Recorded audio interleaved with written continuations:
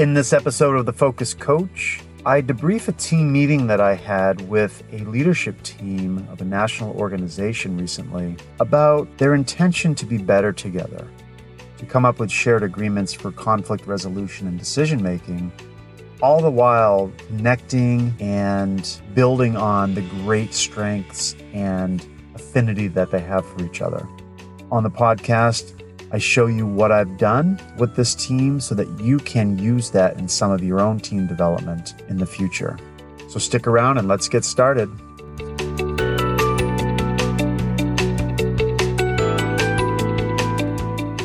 Welcome to episode 37 of The Focus Coach, Stories from the Coaching Field segment of the program. And I'm your host, Jeff Sari. And I'm excited to bring this podcast because I worked with a leadership team of a national organization last week, and it was really awesome. And the whole charge for me to be there was to help them come up with shared agreements for conflict and decision-making, which has been a trouble spot for them. And when I'm in the lead of a team or speaking to a group, it's such a humble privilege to be able to facilitate the goodness to flow between people, and to focus on strengths and to focus on strategic planning and to focus on good relationships and skillfulness in relationship. So what a great time we had. And I want to talk through on this podcast some of the things that I did so that you can bring some of that to your own teams. And so I started the session with a minute of silence. And silence is an amazing tool to use. It's always at our disposal.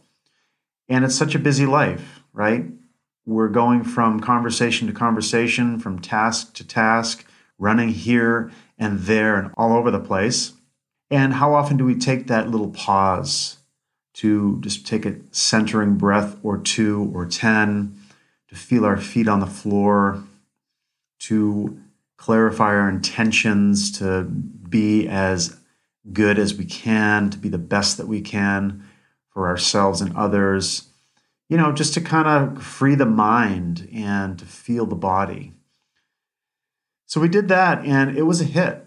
People really loved that pause to start the meeting off that way because they had been doing some heavy lifting with strategic planning before I got there. What a great gift it was. And that really led into just seeing the value of taking a pause. And we need that sometimes. Then we talked about the objectives of the meeting, which, like I said, were to create shared agreements. And I like to bring fun into it too. So one of my objectives is to have fun, to bring a lightheartedness to serious topics like conflict and decision-making. So I brought that up as well, and then we talked about ground rules. And ground rules are great too, and revisit my meeting facilitation podcast I did some time ago about tools and tricks of leading a good meeting, planning and leading a meeting. So we talked about ground rules, things like using I statements and allowing equal participation and bringing your best self forward and confidentiality.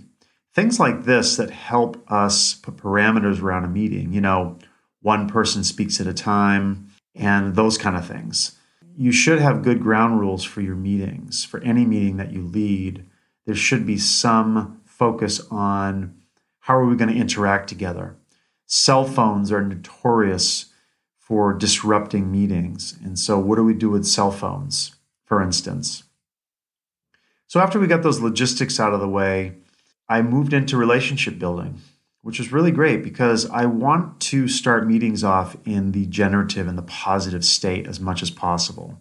Now, we know I'm there for a reason to talk about conflict and talk about shared agreements, and there are issues that abound in this team and any team, really. Any relationship has issues.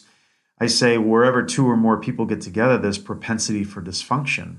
And so we want to normalize that issues are prevalent in teams. And yet I like to start with appreciative stance. And so I asked them about the purpose, why they choose to spend their precious time in this organization at this time. I know we all have to work, but why now when you could be doing a host of other things with your life? Why now?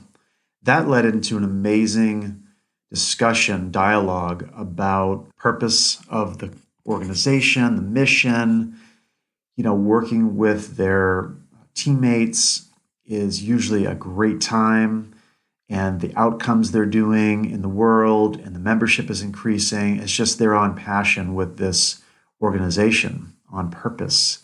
They have a mission together. And I like to expose that because it's true. Yeah, we have issues, but overall, there's a lot of really good stuff happening. And I think of it as draw a circle, big circle on a piece of paper, and in it write good stuff. And then in a little dot, put that inside the circle, draw a line from the dot outside of the circle and write bad stuff, and step back and look at it. You can see that there are so many good things going on in our lives, and tempering that with a little bit of bad.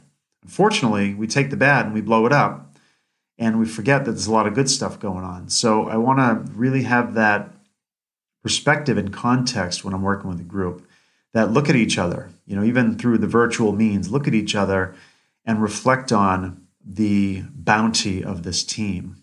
And that was an awesome conversation. It also led me into another relationship building question, that of what are the strengths of this team currently? And that was pretty awesome too, because even though there is tension and issues, which is normal, there's a lot of strengths that the team bring, like dedication to learning and competencies in their unique roles, and humor, and good outcomes, following through on tasks and these kind of things. And that was a really awesome discussion as well. So, I like to build the team up, have them see each other in the strengths-based, generative way, through appreciation, putting those rose-colored glasses on, if you will. And then I dropped into conflict. And it was cool because I thought of this beforehand, and I've done this with groups and teams before, but I asked them to clear their mind, take a deep breath, and that I was going to tell them, say one word, and that I wanted them to free associate on a piece of paper, solo, by themselves. And so I said that word is conflict. What is your relationship to it?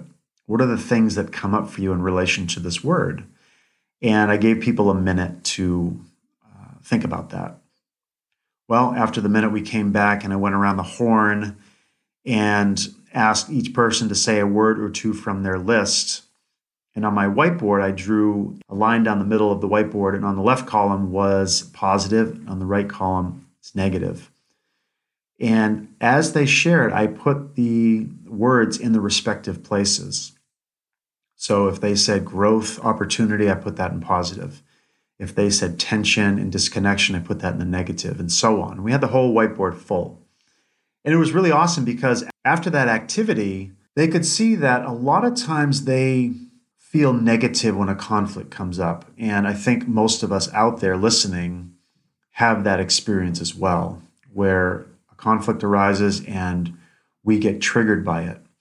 And go back to listen to my Star Model podcast as well about stress management. But when we get triggered, we become passive, passive-aggressive, or aggressive. And we all have a different style because we didn't really learn how to deal with conflict growing up. And if you did, good for you. You're one of the lucky ones. But for the rest of us mere mortals, we've had to fumble around in the dark a little bit to find the keys to unlock how to deal with conflict. And that's partly the charge that I was there with this team. And so that led into a really awesome discussion about how we think negatively about conflict. But on the other side, it is actually a great opportunity for us to come together and share our perspectives, listen, and try to come out with some clarity.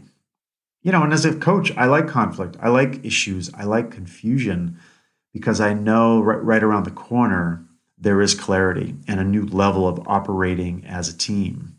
It's pretty awesome. And then I asked, what are some sources of conflict? Why does conflict come up? And that led into another awesome conversation about structural dynamics, meaning like being remote or differences in needs, like for budgets. I need this much money for programs, but I need this much money for infrastructure, and yet there's only a pot of money, a specific pot of money. That's not infinite. And so other things are differing beliefs and values, differing needs, as I said, miscommunications, misinformation, lack of role clarity, organizational structure. All of these things can have an impact and cause conflict. And so we want to try to clear some of these up by putting them on the table and creating a safe place to do so. And so we made headway into doing that. And lo and behold, a couple issues popped out. And one of them was, in terms of decision making, it tends to be 2 against 1. And it's a small leadership team. Usually leadership teams are a little bit bigger, 5, 6, maybe 10 people. This is 3. And invariably 2 against 1 can create a really tense dynamic. And my daughter was telling me the other day that even when 3 friends get together, she said invariably someone gets left out. So even at the 12-year-old level, it's happening. And so that tension exists, that conflict exists. And so we named it and put it on the table for discussion. And then, we dropped into just trying to figure out what a process for conflict resolution would be. And I came up with, after the call, 3 phases. And I'm not going to drill down too much into that, but phase 1 is, assessing if this conflict is yours. Like, what is the conflict? Is it yours only? Like, do you actually really need to address this? And we all have shadow work to do, right? We all have psychodynamics from our past that get triggered up by other people, and then we project it onto a situation. So sometimes it's ours to reclaim and own and let go or work with. But if you do find that you need to address a conflict, like, what's the process? Do you just shout it out? Or do you clarify your intentions? Do you use I statements? Do you learn how to listen better? Is it the right space and time to do it? Do we do it on the fly? Or do we actually make a space for it? And so we need to come up with that and have a process that we can all buy into and say, okay, conflict's here. This is what we're going to do step by step on how to address it. And things like mediation, they have cut and dried processes where, person A speaks, person B listens, and then it shifts, and then there's a paraphrase, etc. But here we don't have that process created yet, so we're working on it. And then the phase 3 is, once we do gain agreement, we go through a conflict, we check in at some periodic time to say, how are we doing? Are we still on track? Did we fall back into old behaviors, or has change been made? So that was really cool discussion, and more to come with that team. So the other part we went into after that is decision making. And that's pretty awesome too, because decisions need to be made in all organizations at all levels. And as the leadership team, they're making high-level strategic decisions that they bring to the board. And like I said, one of the issues is invariably it's 2 against 1, the one feeling left out. And so I said, well, what is your current process for decision making? And they said, well, we don't really have one, and that's what we're trying to figure out. And I said, okay, well, there are different ways to make decisions. And I brought out one of them, which, by the way, a great book is called Great Meetings. You should check that out. They have levels of consensus, and they have 6 levels of consensus. And I watered that down and created a 3 levels of consensus, meaning thumbs up, thumbs medium, thumbs down. And so if it's thumbs up, you wholeheartedly agree. If it's thumbs medium, you don't agree, but you're not going to stand in the way. And then thumbs down is, I can't get behind this decision. We need to table it or have more discussion. And what's been happening is the person that doesn't agree is thumbs medium, but it's kind of done out of resentment, and that's not an agreement, right? So because there is no agreement to what it means, the thumbs medium, there's some tension there. And so, asking this person, if it is a thumbs medium, can they actually get behind it and just let it go? And that's their journey, right? And the person said, yeah, I'm going to work on that. We talked about different options of decision-making, like voting, is it 51%? Well, in a 3-person, it would be 67%, would be 2/3. But in bigger groups, it might be 51%, half the group, or 75%, or unanimous, which is 100% consensus. Another way, too, is the boss gets the final decision, and so that's a possibility, but not in this team that I was working with. So there's all sorts of levels of decision-making, and we started to talk about consensus, and we're going to explore that next time. And again, the point was for me to help them start talking through these things so that we can come to clarity about what it is they need in place to help them go through some of these messy things that happen. And quite frankly, working with other human beings is messy. We're not robots. We all have our unique strengths and psychodynamics and skills and personalities and quirks and all that stuff. And we then put that together in a soup, and sometimes it gets a little funky. So that's why I'm in business, is to help unfunkify the soup and get people very clear about themselves and working together, knowing that there's always going to be issues that pop up. And so, we didn't quite resolve the tension. We made headway into it. And that's another thing, is tension sometimes is unresolved. And it might take another 2 or 3 sessions to really get at it. And so just kind of hold the line on that and realize that we are a team. We want to work through this. We respect each other and clarify those intentions with each other. And then lastly, I ended with hopes and dreams. If you think about 2021, what might be a hope? What might be a dream you have for this team? And we all went around and shared a hope and dream, which was really beautiful. Beautiful way to end, kind of the bookends, starting off strong in a generative place, kind of going into the dark valley with conflict, and then coming out again into another height of hope and dream. That's how we roll, right? Up and down the seesaw goes in our relationships, and we do our best to try to work them out. And sometimes you need a facilitator like me to work that out so that you can have an objective perspective, someone that's curious and not telling you what to do, but helping you discover it on your own or as a group. So that's in a nutshell. Thanks so much again for listening. Appreciate it. And as always, take care and peace.